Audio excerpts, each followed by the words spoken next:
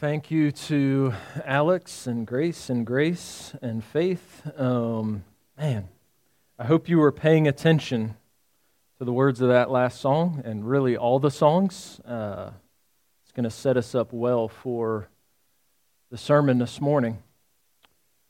Question for you this morning: what is the finish line of all of your work, all of your labor? What's the finish line? Like, if everything you're working towards, everything you'll do this week, everything you did last week, everything you've done over the past few years or decades, everything you're going to do for the next few years or decades, what's the finish line of all of that work? And I mean the finish line, right? Like the finish line, the line when, the finish line of all finish lines, right? When your heart stops beating and your lungs stop breathing and your friends and your family gather around your casket and try to find nice things to say about you and try to find ways to comfort one another. That's the finish line I'm talking about. It's the finish line that needs to be on your mind this morning, and I would argue should be on your mind every single morning of your life. What's going to last on that day, and what's going to last beyond that day? Like, what things are you working for now that's going to last 10,000 years from now? Right? Things that you're doing today, this week, this month, this year, this decade, that are actually going to last for the next 10,000 years.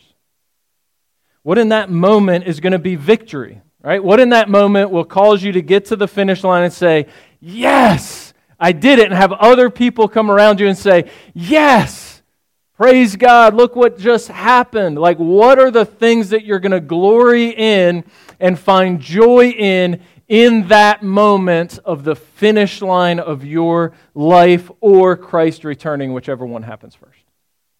Like, what's victory look like in that moment? Or think about the opposite for a moment. What are the types of things that you'll get there and be like, man, that was worthless. That didn't last at all. In some ways, that didn't even matter at all. It doesn't seem like it mattered at all at this point in life. What's the opposite look like? Now, maybe you spend most of your life trying to avoid this type of a question. I would argue the flesh, most of us do. We try to ignore the reality that one day we're going to die. And yet, 100% of the people that we can read about in history, more than 150 years ago, all of them, 100% of them, save like 2 in the Bible, all of them died. And you start to realize you're probably not the exception to the rule. No, you're going to die. So you probably spend most of your life trying to avoid that reality, but I encourage you to echo with the psalmist in Psalm 90. He says, and this is Moses writing this psalm, Psalm 90, he says, teach us to number our days, that we may get a heart of wisdom.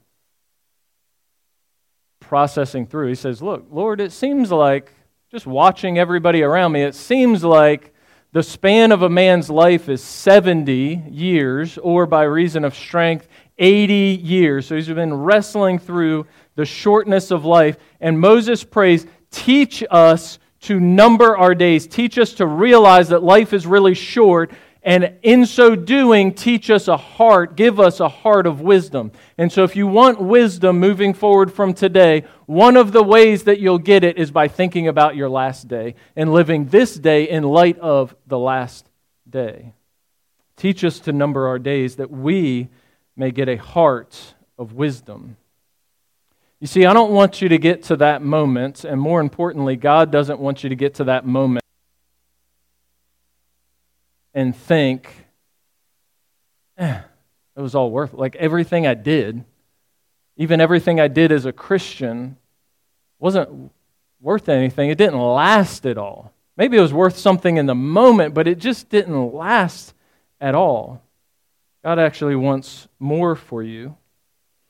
In the letter that we're currently studying, 1 Thessalonians, we're looking at two massive things that are actually going to last up until that point that you leave this earth or Christ returns. Things that are going to last and things that will actually last beyond that.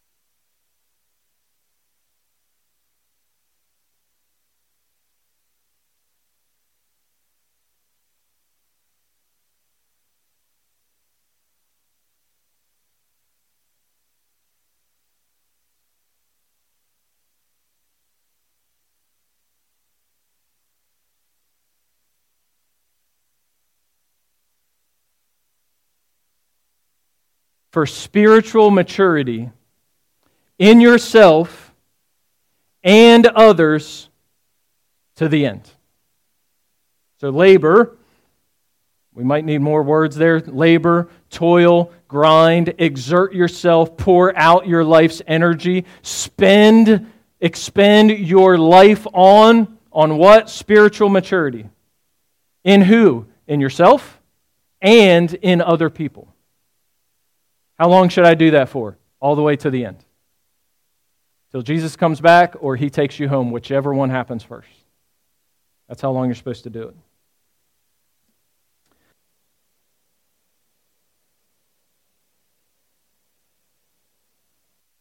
Somewhere nearby, 1 Thessalonians is a small letter in the back of your Bible. If you're not used to navigating your way through the Scriptures, most of your Bibles, every Bible I've ever picked up has a table of contents in it. Use it, 1 Thessalonians.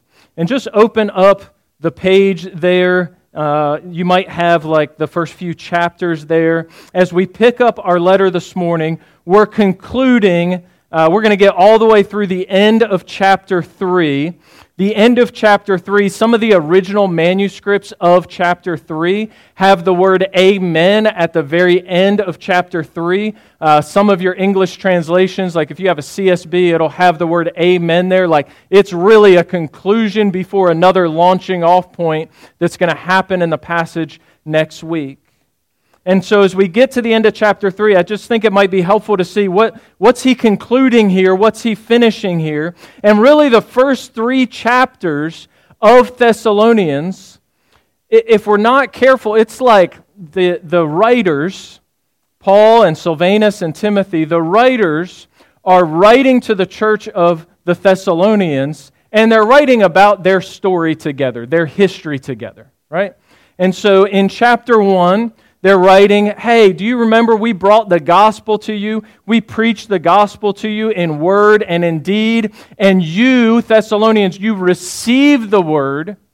You turned from idols and you received the word. And then the Thessalonians, they received the word and they responded to the word and in deed. And their belief and their knowledge just sounded forth through all of Macedonia and Achaia. So other people believed because of the Thessalonians' faith. And then in chapter 2, they kind of recount how they, Paul, Silvanus, and Timothy, how they preached the gospel and they brought the gospel in word and in deed. They treated them like chapter 2, verse 7, like a nursing mother taking care of her own children. And then in verse 11, You know how, like a father with his children, we exhorted each one of you. And so this is the type of ministry that Paul, Silvanus, and Timothy had with the Thessalonians. And so if we're not careful, we might start to look at this and say, oh, cool, this is just like Paul talking about the good old days. Paul saying like, man, wasn't that awesome? Man, praise God, that was cool. Let's all just celebrate together. But actually what happens, where we're going to pick up reading, and I will read here in a second, where we're picking up, we're just going to jump right into some tension. Paul primarily, the writers, but primarily Paul, is going to bring us into a tension. And then he's going to bring us out of the tension, and then he's going to kind of launch us towards the last day that we're thinking about this morning. So pick it up with me in chapter 2, 1 Thessalonians chapter 2, starting in verse 17. Chapter 2, verse 17. But since we were torn away from you, brothers, for a short time, in person, not in hearts, we endeavored the more eagerly and with great desire to see you face to face, because we wanted to come to you, I, Paul, again and again, but Satan hindered us. For what is our hope or joy or crown of boasting before our Lord Jesus at His coming? Is it not you? For you are our glory and joy. Therefore, when we could bear it no longer, we were willing to be left behind at Athens alone, and we sent Timothy, our brother and God's co-worker in the gospel of Christ, to establish and exhort you in your faith, that no one be moved by these afflictions. For you yourselves know that we are destined for this. For when we were with you, we kept telling you beforehand that we were to suffer affliction, just as it has come to pass, and just as you know. For this reason, when I could bear it no longer, I sent to learn about your faith, for fear that somehow the tempter had tempted you, and our labor would be in vain. But now that Timothy has come to us from you, he has brought us the good news of your faith and love, and reported that you always remember us kindly and long to see us as we long to see you. For this reason, brothers, in all our distress and affliction, we have been comforted about you through your faith. For now we live if you are standing fast in the Lord. For what thanksgiving can we return to God for all the joy that we feel for your sake before God, as we pray most earnestly night and day, that we may see you face to face and supply what is lacking in your faith.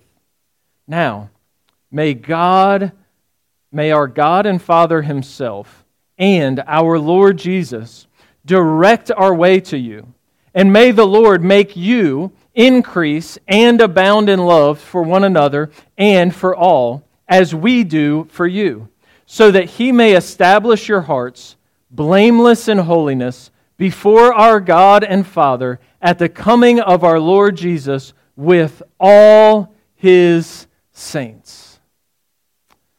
Let's pray.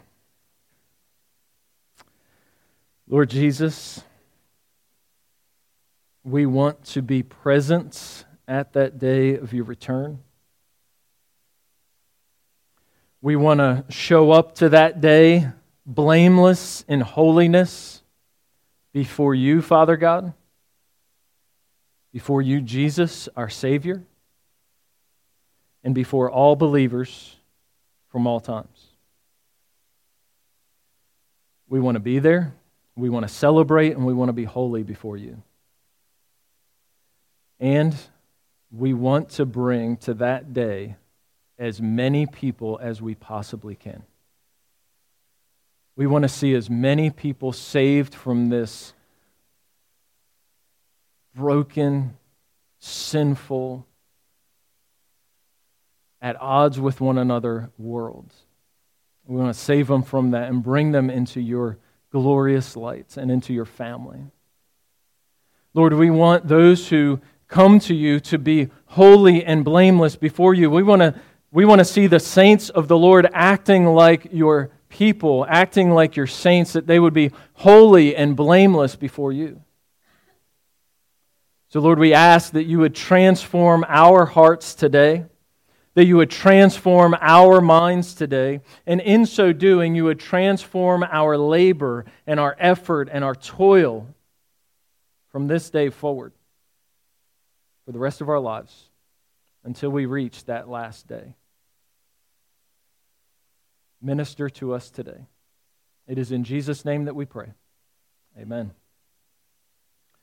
So again, the charge for us this morning is labor for spiritual maturity in yourself and others to the end. The short version of that is the title for the sermon, Labor for What Will Last. Labor for what will last. The shape of this passage, I already said it, that they're going to bring us into a tension, the writers. They're going to bring us into a tension. They're going to bring us out of the tension, and then they're going to kind of launch us towards this last day that is on our minds. So first, I want to show us what the tension is in this passage, the tension. Short version of the tension is glory and joy or vanity. Glory and joy or vanity. That's the tension. The spiritual maturity of yourself and others will either be your glory and joy on the last day, or it will be objective evidence of the vanity of your work on the last day, the worthlessness of your work on the last day. So in chapter 2, the very last paragraph in most of your Bibles, the last paragraph there of chapter 2, verses 17 through 19, we see that the writers, Paul, Silvanus, and Timothy, they've been torn away from the church in Thessalonica, the church that they love. They are prevented from returning to them. They're prevented from seeing each other face to face.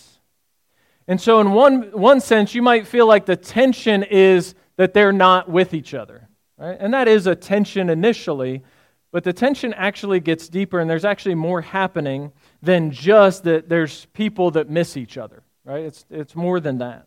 So notice in chapter 2 and verse 19, "For what is our hope or joy or crown of boasting before our Lord Jesus at His coming? Is it not you? For you are our glory and joy." It's a fascinating thing that the writers say here. They say that the Christians, the church, the believers in Thessalonica, their faith and their continuing in the faith is actually the joy and the glory before God of Paul, Silvanus, and Timothy. It's just a fascinating concept. These believers will be Paul's hope, joy, crown, boasting, and glory. All right, so that's one end of the rope of the tension, right? So on one end is that believers, other believers, walking and continuing in the faith is going to be the joy, glory, crown, boasting of those who brought them into the faith. That's one end of the tension, okay? Look at the other end of the tension. It's in chapter 3, verses 1 through 5. Chapter 3, verses 1 through 5. Paul, Silvanus, and Timothy, the writers, they decide to send Timothy to these believers. And so they send Timothy, verse 2, "We sent Timothy, our brother, and God's co-worker in the gospel, to do what? To establish and exhort you, the Thessalonians, in your faith." Well, why would you need to do that, Paul? Verse 3. "So that no one would be moved by the afflictions that they're in." Okay? So we just learned something about the situation of the Thessalonian church. They have afflictions. They have trials. They have difficulties. And Paul, Silvanus, and Timothy are worried that those trials and those difficulties are going to lead them to abandon the faith. You see, afflictions and trials and difficulties are part of the Christian life. The writers do not shy away from that. They do not tell them how to escape these afflictions. They don't say, hey, if you guys just had more faith, you wouldn't be in these afflictions. That's not what they say at all. Paul actually says that these afflictions are part of the Christian life. Notice what he says at the end of verse 3. For you yourselves know that we are destined for this, referring back to afflictions. We're destined to be afflicted. Part of the life in this fallen world is afflictions, and part of the life of a Christian especially is afflictions and trials and difficulties. And I just want you to know that the world, sometimes the world veiled as churches and gospel preachers, is trying to sell you how to escape from afflictions. The true gospel, what the Bible teaches, is actually how to endure through afflictions and to maintain your faith through afflictions until Christ returns. And when Christ returns, then there will be no more crying, no more tears, no more hardship. Okay? So that's what's going on here. We still haven't quite articulated the other side of our rope, the other side of our tension, though. You see, Paul, Silvanus, and Timothy, they desire that those that they brought the gospel in Thessalonica to not be people that when afflictions come, abandon the faith.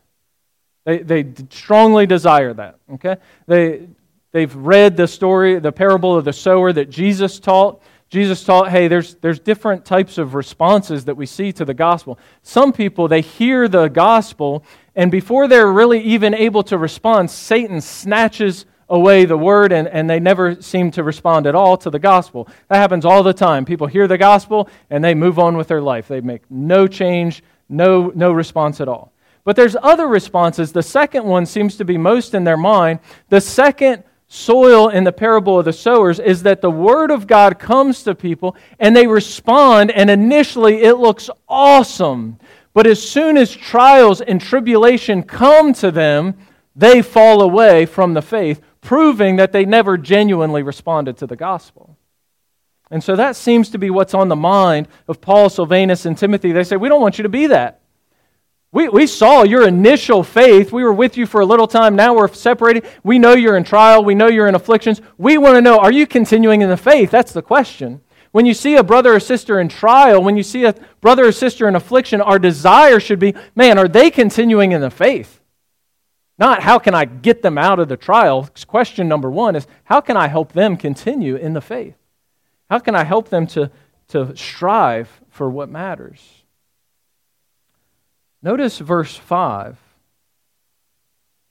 For this reason, this reality that you could leave the faith and prove that you never truly believed in the first place, for this reason, that reality, when I, Paul, could bear it no longer, I sent to learn about your faith. I want to know about your faith. I don't need to know all the details about the affliction. I don't need to teach you how to get out of the affliction. I want to know about your faith, he says.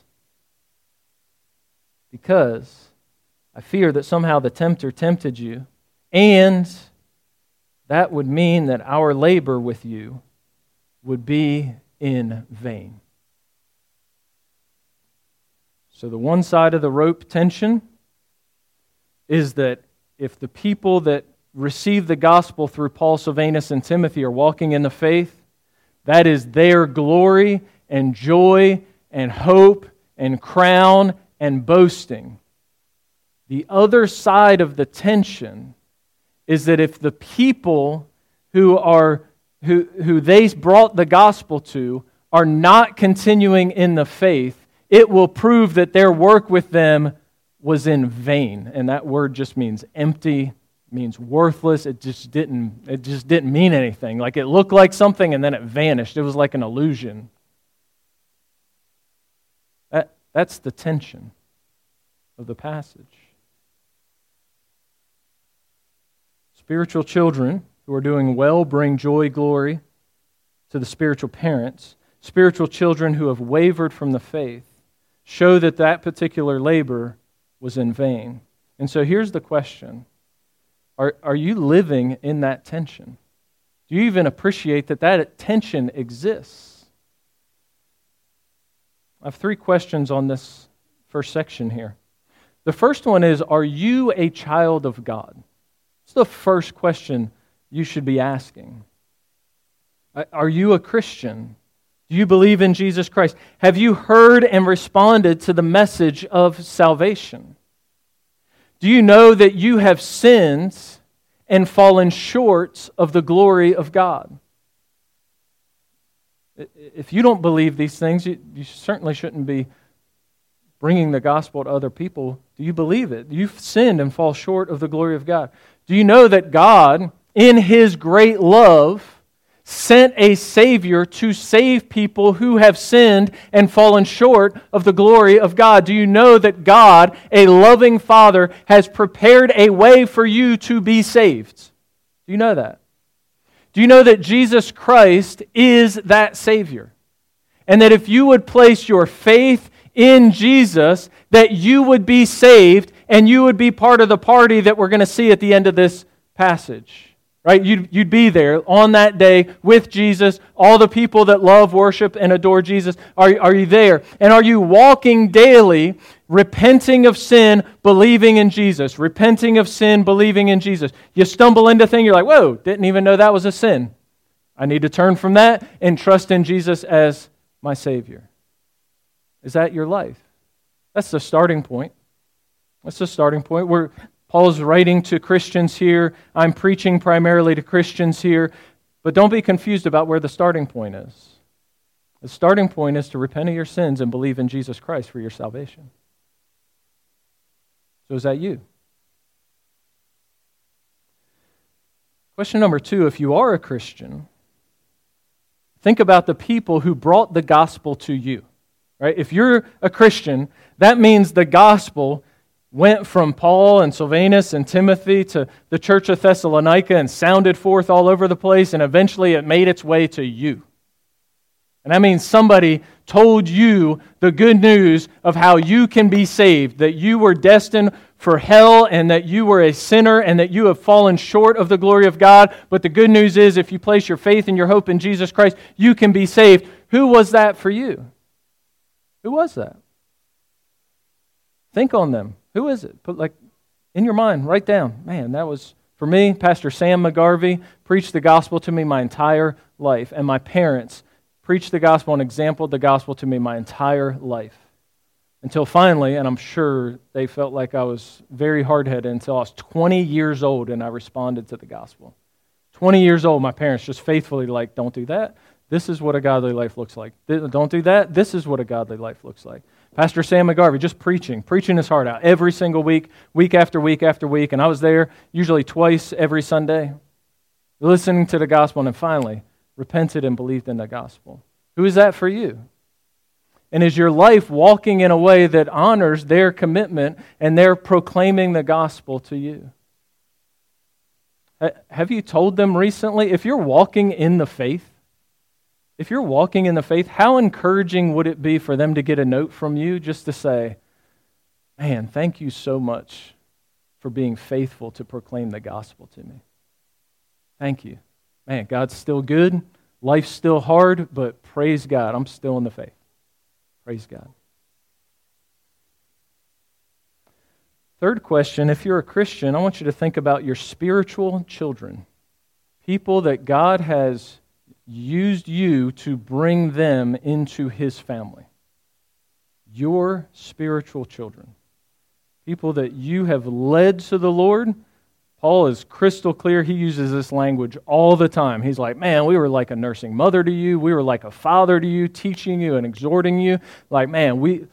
And Paul calls Timothy his son in the faith, his beloved child in the faith. Paul uses this language all over the place. So who are your spiritual children? Who have you brought the good news of salvation to? Have you even done that? That's like step one. Are you being faithful? You may say, I don't think I have any spiritual children. Well, step one is proclaim the gospel of Jesus Christ to people who need to hear the gospel of Jesus Christ. Who needs to hear the gospel of Jesus Christ? Everybody, starting with you. Like, rehearse it with yourself and then start telling other Christians, like, hey, am I getting this right? Is this how I talk about the gospel? Is this the good news? Am I understanding it properly? And then you start to tell others. And you'll start to run into people that don't get it and they don't understand the gospel. And maybe they'll repent of their sins and believe, and you can praise God together. If you do have a couple spiritual children, like, how are they doing? Like, did you just get them to pray a prayer and like, woohoo, that one's done, now I'll move on to somebody else? Or did you continue to pour into their life? Did you continue to disciple them in the faith? Did you bring them into your life to show them, hey, this is how Christians live. This is how we read the Scriptures. This is how we respond to the Scriptures. This is how we walk in step with the Spirit. Like, have you walked through that with another person? And how are they doing? You care about the sanctification and the holiness and the spiritual maturity of other people. You care about that. Like, when you think about the other members of this church, that's an easy one to start with. You think about the other members of this church, are you primarily thinking like, you know what, man, I don't really like how Brian preaches. I can't wait till one of the other guys comes up there. Or like, man, somebody was kind of rude to me and they didn't say hi to me when I walked in. Or man, there was a funny smell when I walked in, or I don't like the color of these chairs, or whatever. Like, no. Like, when you think about the members of the church, you think, man, I wonder if they're walking in holiness.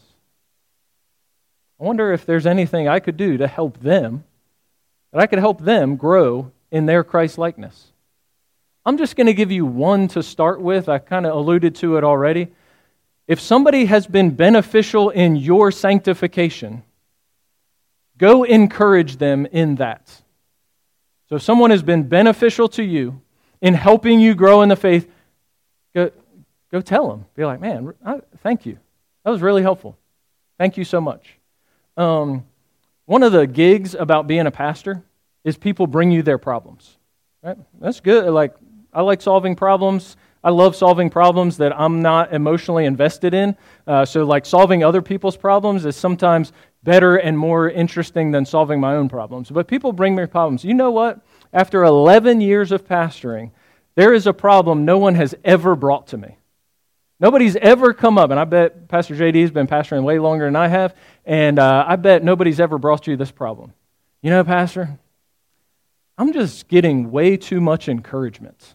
Like good, godly encouragement. There's just like every time I walk in the doors on Sunday, somebody's just thanking me for my godliness in word and in deed in their life. I'm just too doggone encouraged. Nobody has ever brought that problem in front of us. Sorry, in front of me, you'll have to ask Pastor JD if he's had that. This is the type of labor that will last. This is the type of labor that will last. Will you pour into the life of other people? Will you care for their standing before God? This is the work that will last. You may say, well, I mean, I'm doing other important work. I'm doing lots of important stuff. That's good. And honestly, a lot of the work that we do that is important, like in the here and now, we should keep on doing it. God would have us do it. But we also need to realize in the back of our mind, this doesn't actually last. Like, it's important now, but it's not going to be important 5 minutes from now. Right? It's important to realize that, and then also devote some of our time to other things. So my last deployment in the military, I was part of an artillery battery, and we were in northern Helmand province in Afghanistan. An artillery battery typically supports one maneuver battalion, but we were supporting like 9 maneuver battalions. We were shooting a ton of artillery for that spring into summer, and then Washington, D.C. said, hey boys, time to come home. Just bring it home. Like, it wasn't like we were like stopping evil. We were like stopping terrorism and supporting those who were doing that. Like, we were doing all that, and then somebody else came and like kept doing that. No. For like my last deployment, it was like, no. Pack up those cannons and fly them back, and then y'all leave, and the cannons leave with you. Okay, it was important work. but it didn't last. It didn't last. It was important work. I believe God used us as part of the sword of government, just like He's using many of you.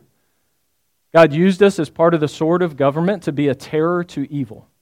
If you haven't figured out what you're doing in the military, that's what you're doing. Your job is to be part of the instrument of the government instituted by God to stop evil.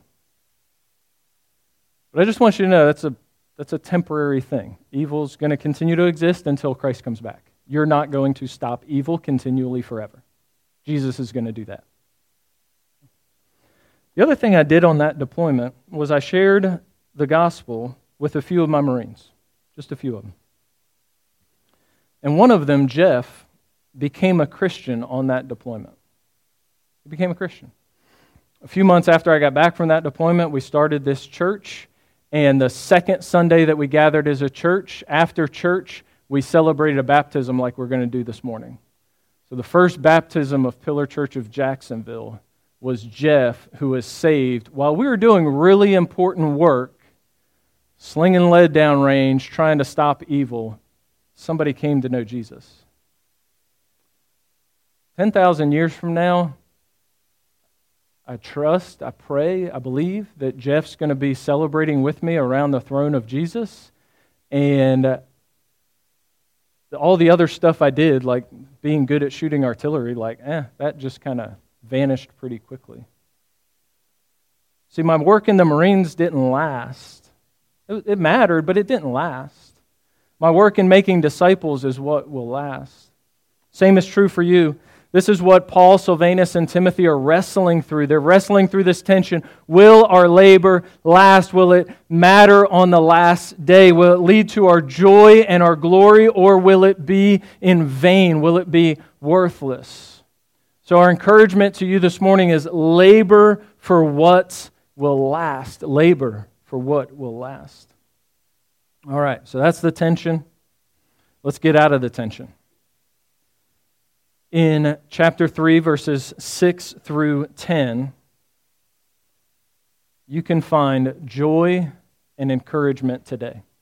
You can find joy and encouragement today. If you labor in this type of work, you can find joy and encouragement today. So I feel like there was a bit of a tension at the end of verse 5. If I was like the Thessalonians receiving this, all right, Timothy came, Timothy left. Now we got a letter from Paul, what's Daddy think? Did we do good? Is he going to say we did good? Or is he going to be like, hey, Timothy told me what's going on. Let's fix this, this, and this, like he did with the Corinthians, right? So there's a little bit of tension, but he, in chapter 3, verse 6, he says, man, Timothy's come back to us. Man, he has a good report.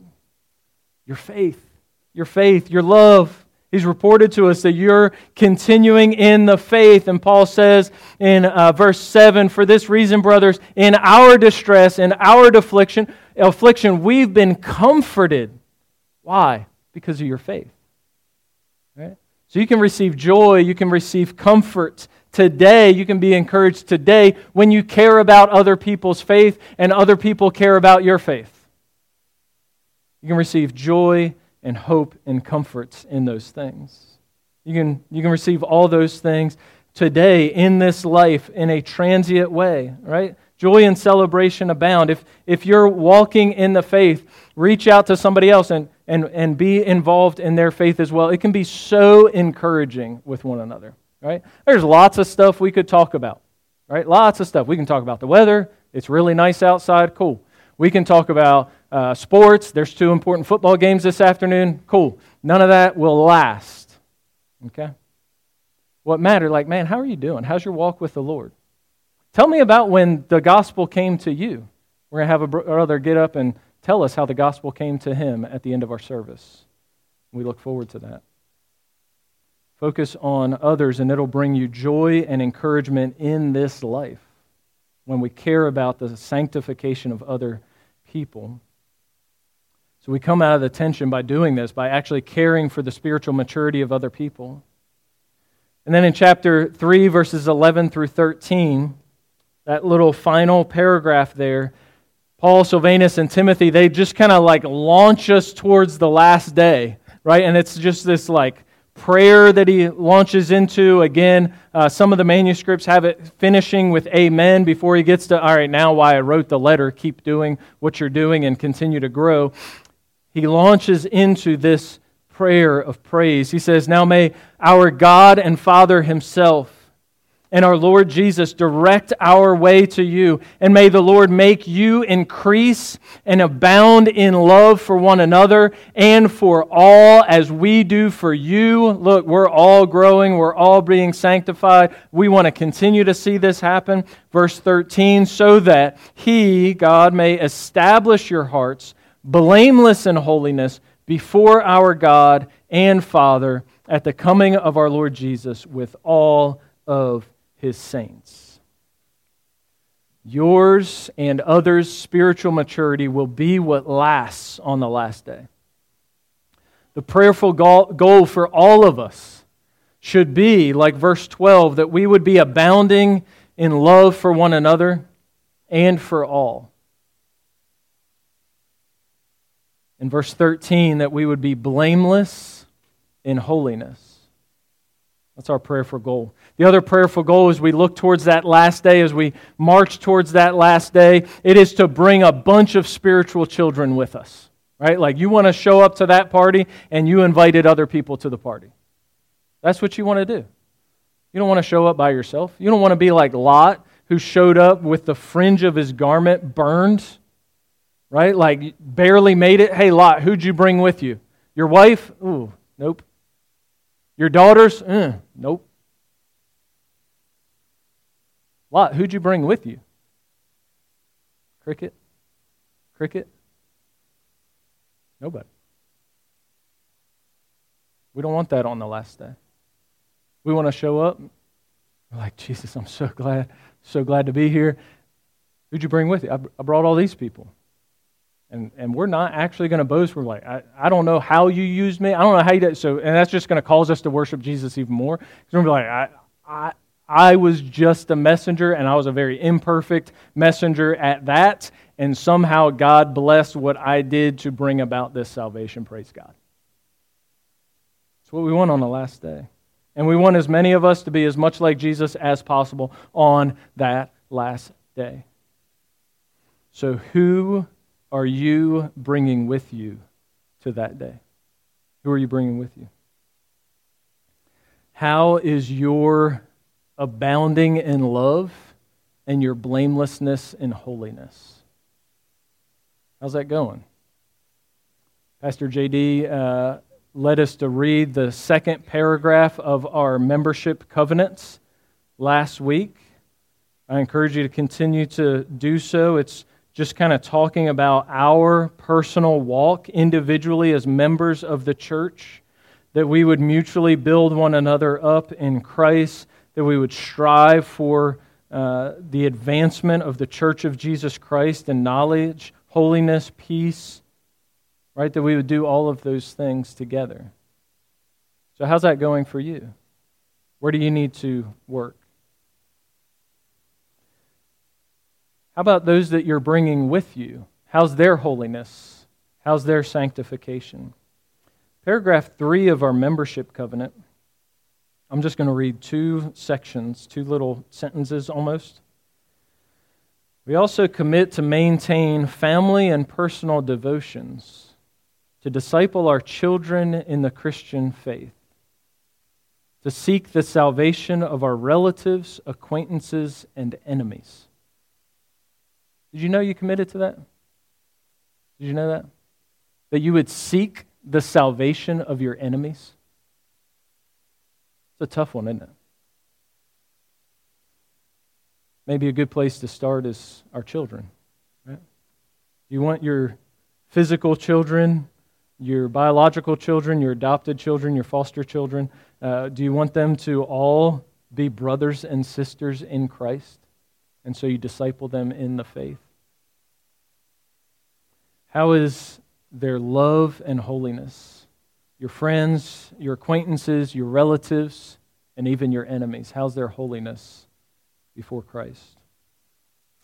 Labor for spiritual maturity in yourself and in others all the way to the end. labor for what will last. I love you guys. Let's pray.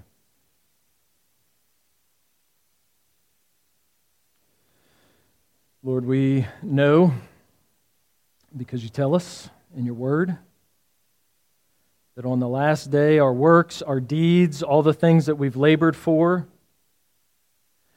you're going to test them by fire.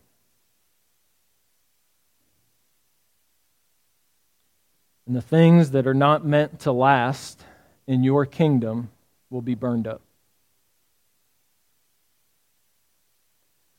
So, Lord, I pray that you would help us to begin that testing today. That we would examine our lives, that we would take inventory of our lives. Holy Spirit, I ask for your help for every believer in this room, that you would convict us of sin where that is needed, that you would propel us towards obedience where that is needed, that you would illuminate your scriptures to us where that is needed, and that you would guide us into your truth. Holy Spirit, I also pray for those who are not yet trusting and placing their faith in Jesus Christ, that you would convict them of sin, that you would remove their heart of stone, and that you would give them a heart of flesh, and that today would be the day of salvation for them.